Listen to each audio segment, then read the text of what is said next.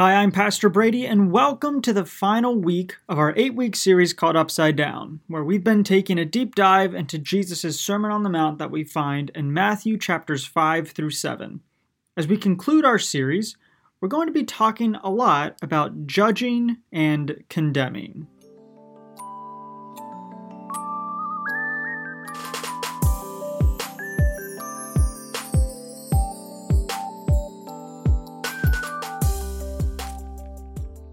And I'm really excited about this one because, as you know, we have been going through what? What have we been studying for these past couple of weeks, Hartley? We have indeed been talking about the Sermon on the Mount. In fact, we've been talking about it for 7 weeks straight. We've been talking about the Sermon on the Mount for 7 weeks at this point, and we are finally concluding our series called Upside Down tonight. 8-week. Yep, this is the last week of our Sermon on the Mount series, and so I'm excited to conclude this. It's been good. It's been a good week. It's been an awesome series. We've learned a lot, and so what we've been talking about, as we've been learning a lot, we've been keeping focus on one particular verse right at the end of the Sermon on the Mount. You all should have this memorized by now because I repeat it every single week. It's Matthew 7, verse 24, where Jesus says, what?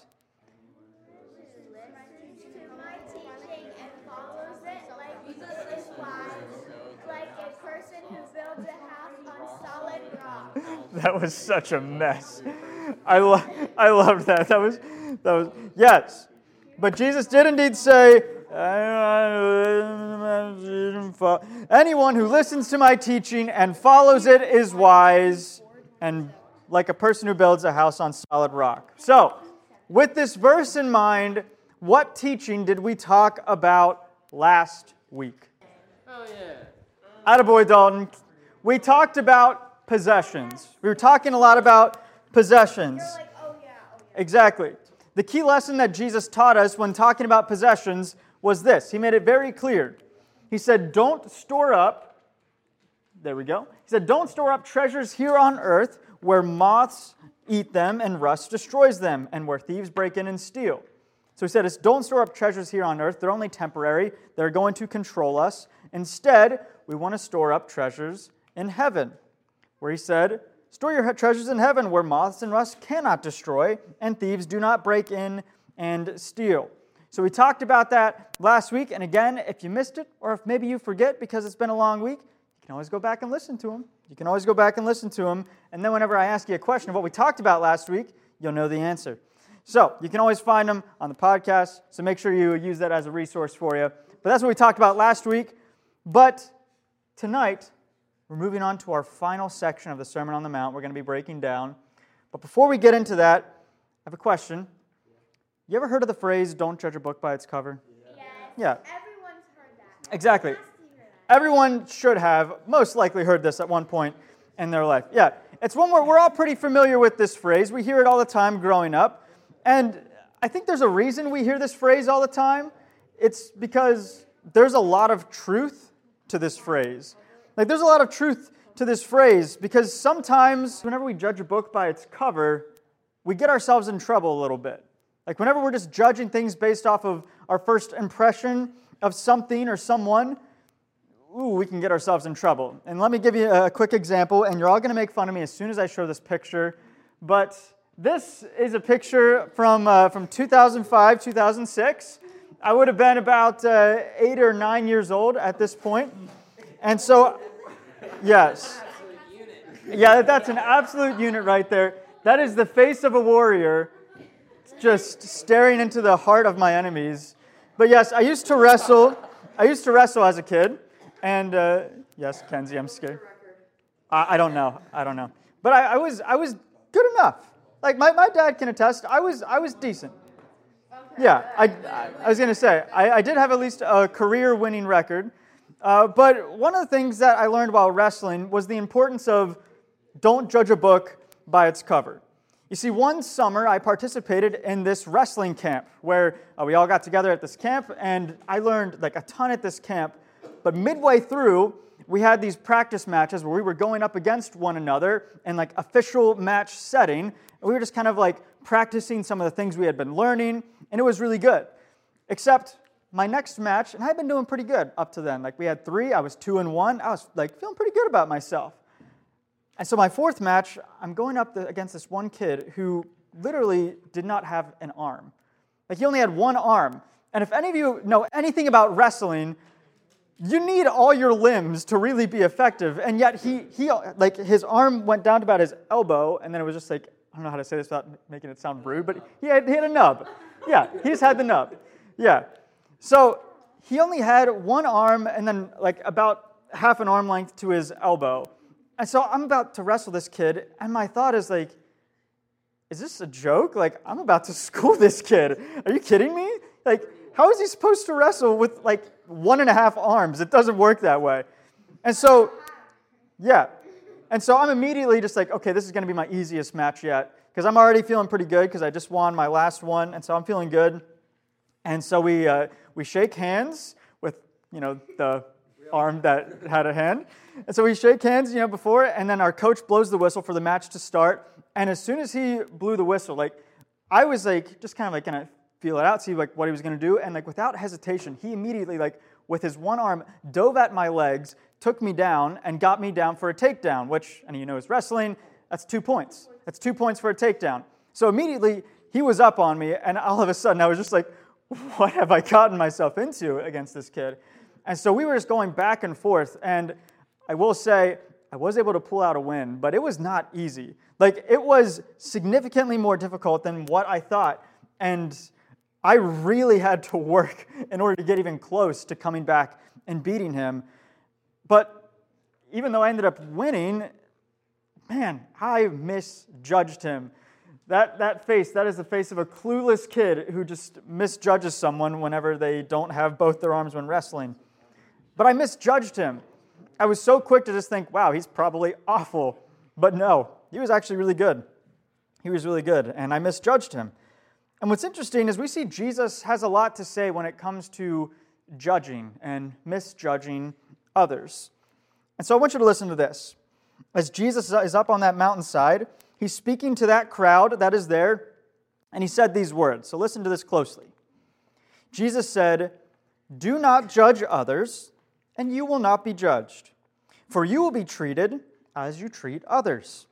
The standard you use in judging is the standard by which you will be judged."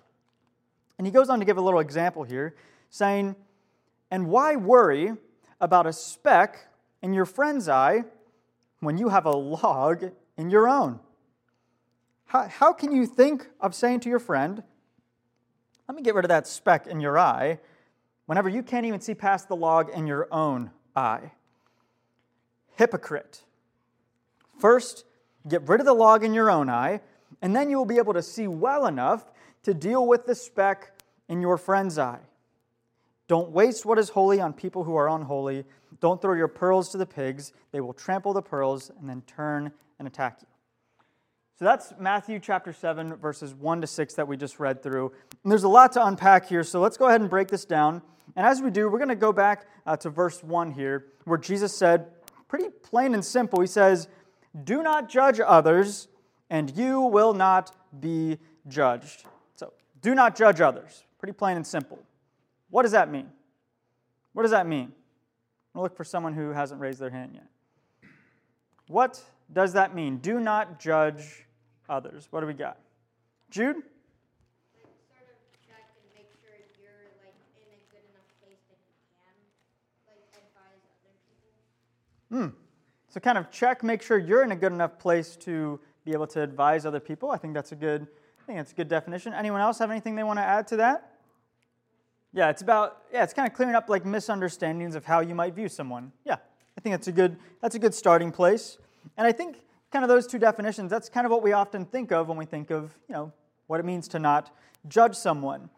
But I will say, to really understand this passage, to really understand what Jesus is trying to tell us here, the first thing we have to do is we got to get a very clear definition of what exactly he meant when he said judge. What does he mean when he says judge? Because on the surface it seems pretty plain and simple, but actually I found it's not quite as cut and dry as what we think it might be. Because there's a lot of common misunderstandings and misinterpretations of whenever someone just says, hey, don't judge. Don't judge me. There's a lot of misinterpretations as, this verse has been interpreted and changed, and just in our English language, how we have changed in using that phrase, it has caused our understanding of this verse to change. And so the first thing I just kind of want to explain, and I want you to listen close to this, because whenever Jesus says, do not judge, I think sometimes it's common for people to misinterpret it and thinking of something like this.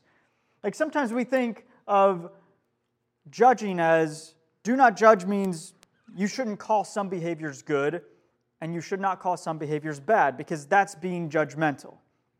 And I think that's a common misunderstanding of what it means to judge others. And I think that's a common misunderstanding of what Jesus is saying here.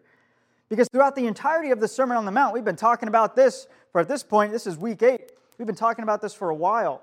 And all through the Sermon on the Mount, Jesus is constantly talking about what is good and what is bad. He wants us to be able to have that understanding of things because he's consistently telling us that. I mean, just think about last week.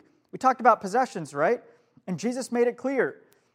If we are treasuring our possessions on earth too much, if we are, our greed is taking over, that's bad. How about a couple weeks before that?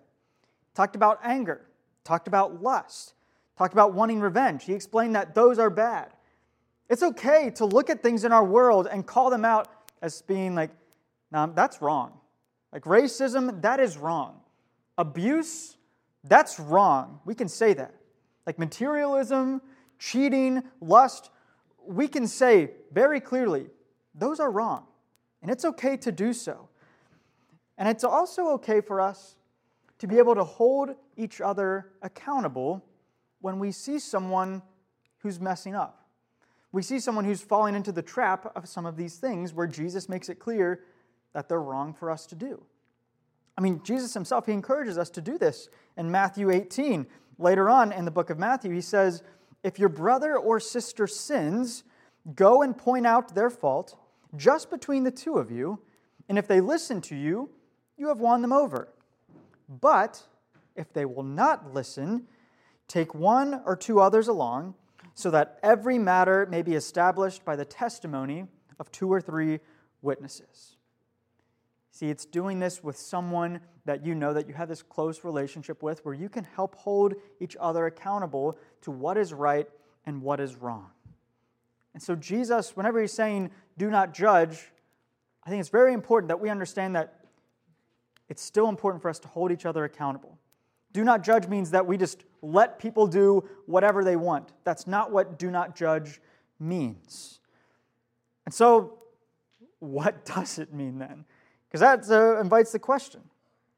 And if you ask me, I think the problem is the word judge is actually not the right word we should be using. Because again, as our English language has changed and as our translation of this passage has changed, I think there's actually a better word we can use here that more closely defines what I think Jesus is trying to get us to learn. And I think that word is condemn. And so we should be reading Matthew 7, verses 1 and 2 to sound something like this. Do not condemn others, and you will not be condemned. For you will be treated as you treat others. The standard you use in condemning is the standard by which you will be condemned. Now, let me ask you, what does condemn mean? What does it mean to condemn? What does that word mean? Any ideas? Someone who has not raised their hand? Will, what do you think? To kind of, it's kind of like calling someone out, but in a bad way. And I think that's exactly right, because our pals over at dictionary.com, they explain the word condemn like this. They say to express complete disapproval of, typically in public.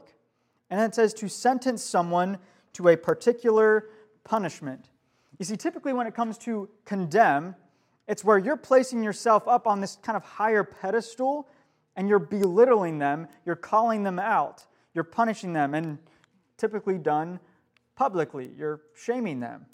And that's not at all what Jesus wants us to do. I mean, as we read in Matthew, he made it clear, do this just between you and that person, and if you need to, bring in one or two other people to be a witness if you need to. Like Jesus is being very clear, like we do not want to condemn people. Because when we are condemning others, it leads to this. Hypocrite. First get rid of the log in your own eye, and then you'll be able to see well enough to get the speck out of your friend's eye. Because with condemning, again, we raise ourselves up on this pedestal where we start looking down at other people. Where, for example, if I look over and I see Jackson over here, he is just the king of gossip. And I just see Jackson is here, he is just whispering in Dunkaroo's ear, like all these little things. And I'm just like, Jackson, how dare you, as I point the laser right in his eyes, how dare you gossip? That is a sin. You should not gossip. Everyone, Jackson is gossiping. How could he do that? And then, a little bit later, let's say I'm hanging out with Swoopy, and Swoopy and I were talking, and I'd be like, did you hear what Jackson was telling earlier? You see, he said this thing about Waggy over there, and can you believe? And then Swoopy, you might be like, Brady, are you gossiping right now?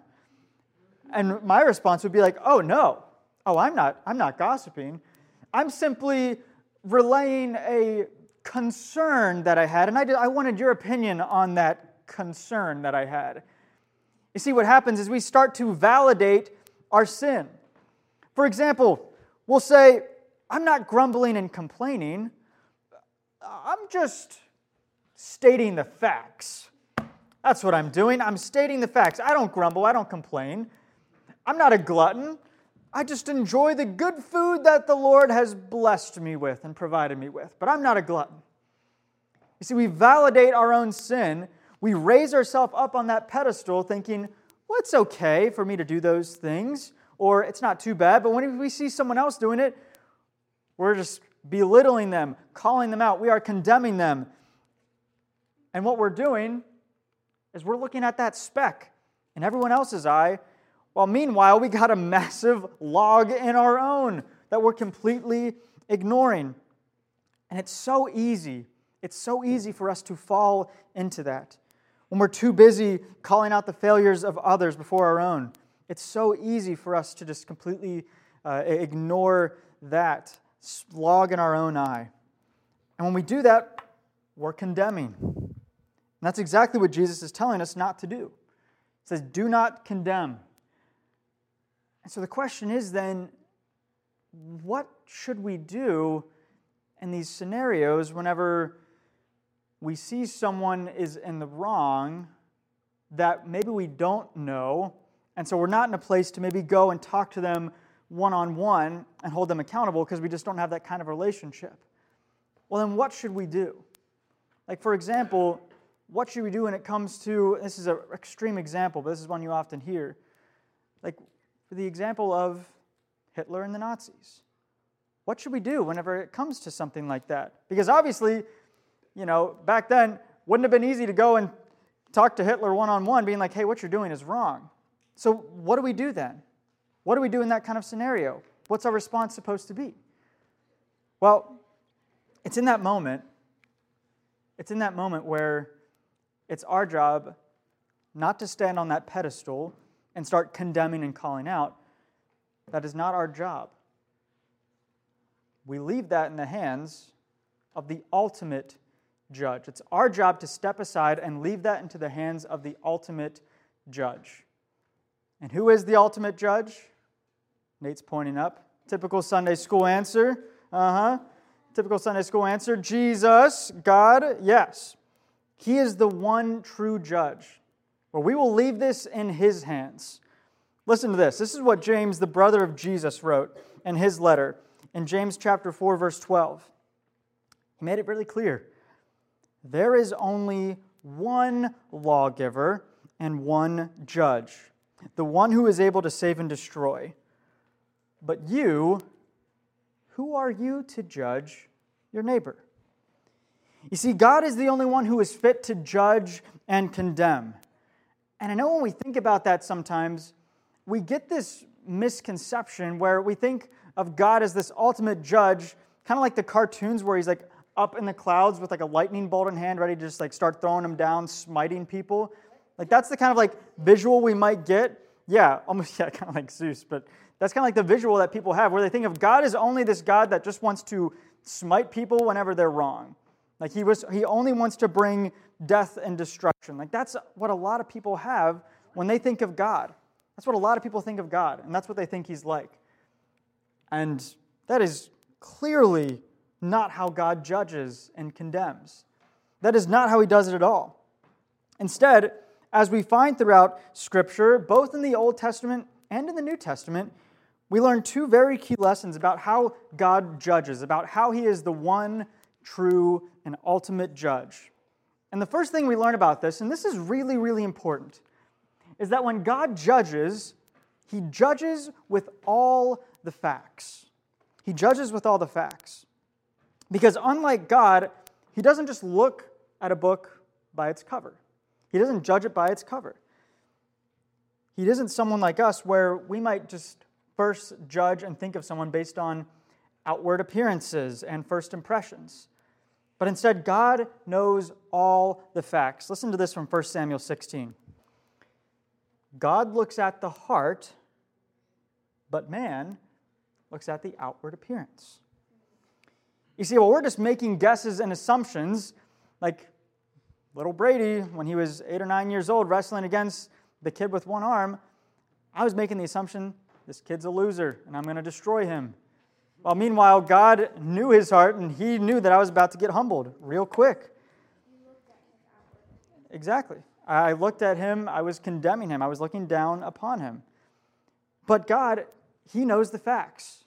God knows all the facts. He knows what's contained in the entire book, while we only know what's on the cover. God knows all the facts. That's the first thing we know about God whenever it comes to him as the ultimate judge. And the second thing, and this is really important, is that God is one who, as he is the ultimate judge, he judges out of love. And that's really important. And Paul explains this in Romans 2, verse 4. He says, "Don't you see just how wonderfully kind and wonderfully tolerant and patient God is with you? Does this mean nothing to you? Can't you see that his kindness is intended to turn you from your sin?"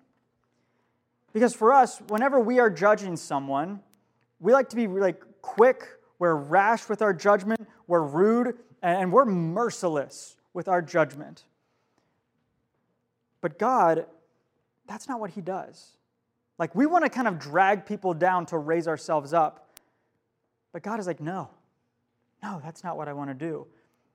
If someone is doing something wrong, I want to help raise them up to become better. And he makes it very clear, talking about what is it that helps turn someone from their sin. If someone is struggling with a sin, he makes it clear it's not condemning them that is going to bring them out of that sin, but it's love. It's his love. Quick question. Can someone quote for me John 3:16? Actually, honestly, all of you can probably do it. So I just want to hear how awful it sounds and not in unison because I think it's hilarious. So go ahead and quote for me John 3:16. 3, 2, 1, go.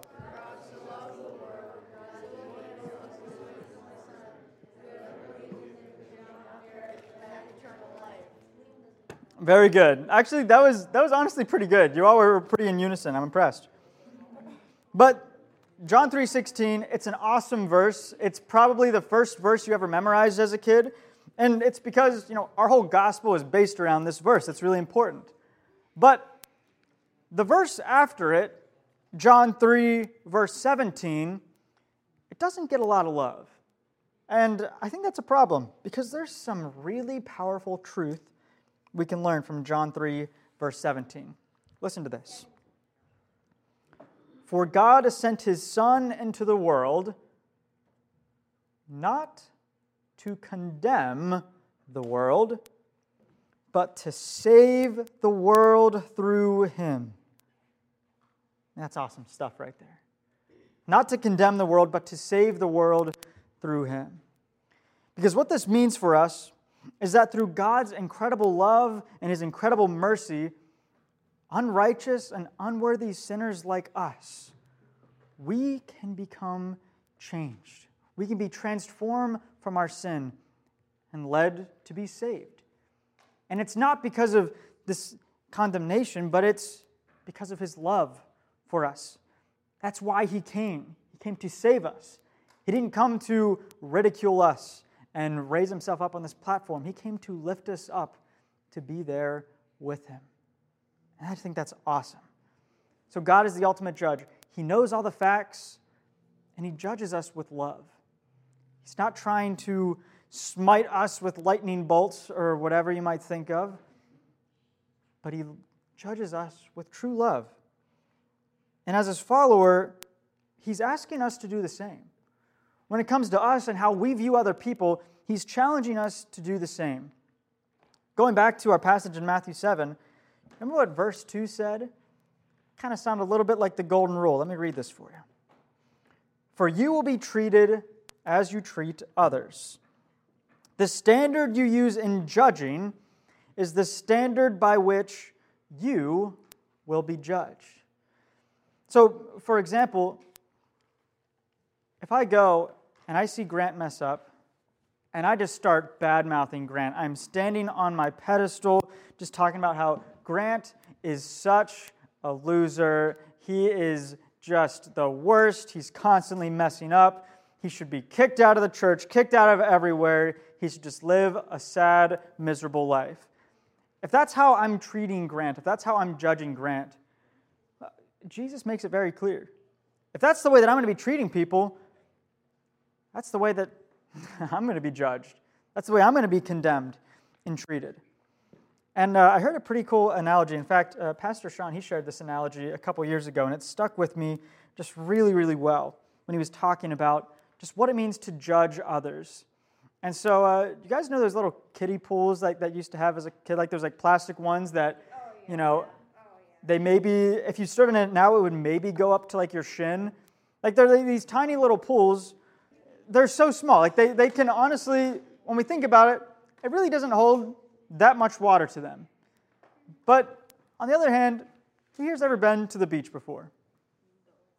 Yeah, most of us have had the chance to go to the beach. And if you're ever like looking out on the ocean, you ever notice how it's like you physically cannot see, like it just seems like there's like an end to it. Like it's water as far as the eye can see. Like there is so much water. How many kiddie pools do you think it would take to fill up the ocean? Quick question. Tony, how many kiddie pools do you think it would take to fill up the entire ocean? 2 kiddie pools? That's a great guess. I think it might be a little bit more than that. But my point is this, and it was this analogy that Pastor Sean gave that just really stuck with me. Because when the time comes, when God is going to judge you, when your life here on earth is over, and God is going to judge you, do you want Him to judge you and measure you with mercy the size of a little kiddie pool? Or do you want Him to judge you and show you mercy the size of the ocean? It's a pretty obvious answer to what I think we'd say to that. Obviously, the ocean. But the standard by which you use in judging is the standard by which you will be judged. And here's the thing. When you leave this church tonight, and tomorrow, whenever you head to school, or maybe you'll go to the store, or you'll go wherever, somewhere, whenever you're out and about, you're going to be discovering a lot of people who are struggling, who are messing up. You're going to discover people with some greedy hearts. You're going to discover people with some lustful thoughts. You're going to discover some bad tempers, some insecurities. And it's so easy for us to get on our pedestals and to start calling them out and judging them and ridiculing them behind their back. That's the easy thing to do. But Jesus is calling each and every one of you to be different. He's like, yeah, I get that's what the world does, but that's not what my followers do. And that's what He's challenging you to do, because Jesus is saying it is so easy to just judge people and show people mercy the size of a kiddie pool. But what I want each of you to do is I want you to show mercy the size of the ocean. Just boundless mercy. And your school, your home, your sports team, your workplace, your scout group, your band, your choir, your musical ensemble, your friends, complete strangers, even people who might not even be able to stand you and you can't stand them. We need to show them mercy and kindness that is the size of the ocean. That's the person that Jesus is calling us to be. And I know it's so easy for you just to, later tonight, walk out these doors and just forget everything I said. I know that's the easiest thing. It's so easy for us to do that. But I want you to remember this verse. And it's one I've read quite a while. Anyone who listens to my teaching and follows it is wise, like a person who builds a house on solid rock. We've listened to a lot of Jesus' teachings here during this 8 weeks. And we seriously got to start applying this to our lives. Like, a lot of you may not have heard this earlier, but this was one of the coolest testimonies that I heard earlier. There was a lady who got baptized this Sunday morning up in the auditorium. And she just became a Christian 2 months ago. And when asked, why did you become a Christian? How did you get connected with the church? She said, oh, well, a friend of mine that I worked with, I just noticed something was different about her. She showed kindness and mercy the size of the ocean. There was something different about her, and I just could not help but just be attracted to whatever that was. She made it clear that it was her faith in Jesus, and so she wanted in. And lo and behold, 2 months later, she was baptized in the name of Jesus. I mean, that's awesome stuff. And the thing is, you each have the opportunity to make that difference. Like, I know I'm challenging you, and I know it's tough, but apply these teachings to your life. As we've gone through these 8 weeks, Jesus has challenged us to look at people the same way that he does. He challenged us with that way back in week 2 with the Beatitudes. Jesus challenged us to be the salt and light of the earth, people that make that positive impact on those around us. He challenges us to do that. He challenged us to control our anger, to control our lust, to be people that aren't trying to seek revenge, and to be the kind of person that prays for our enemies. He calls us to do that. Are you applying that to your life? Are you doing that? Jesus challenges us to be humble, to not seek attention from others whenever we do these good and righteous deeds. Are you applying that to your life? He challenges us to control our greed and selfishness and instead give to those around us. And lastly, as we talked about tonight, he challenges us to not be so quick to condemn and judge, but instead we want to be quick to show mercy and kindness and love the size of the ocean. Are you applying that to your life? Are you building your house on that solid rock? Because there's no better way to live. There truly is no better way to live. And I get the rest of the world, they might think, that sounds difficult. That sounds a little bit upside down. But the thing is, when someone who sees that, who knows nothing much about Jesus or the church their entire life, a grown adult, and they see someone who is truly living that out, they're going to notice and be like, you're living your life a little upside down, and I want that. And so, as we tackle with the Sermon on the Mount, there's a quote that we read at the very beginning of this series, where C.S. Lewis said that the Sermon on the Mount, it is the epitome of what our Christian life should look like. When we read this, this is exactly what we want our life to look like. And this is why I so often was reading that verse, chapter 7, verse 24. We need to apply these into our life. We need to start changing our habits. We need to apply these things to our life. So you're going to get the chance to talk about that a little bit more in your small groups. But I cannot stress that enough. We need to be different. We need to be different. That's what we're called to do. Let's pray.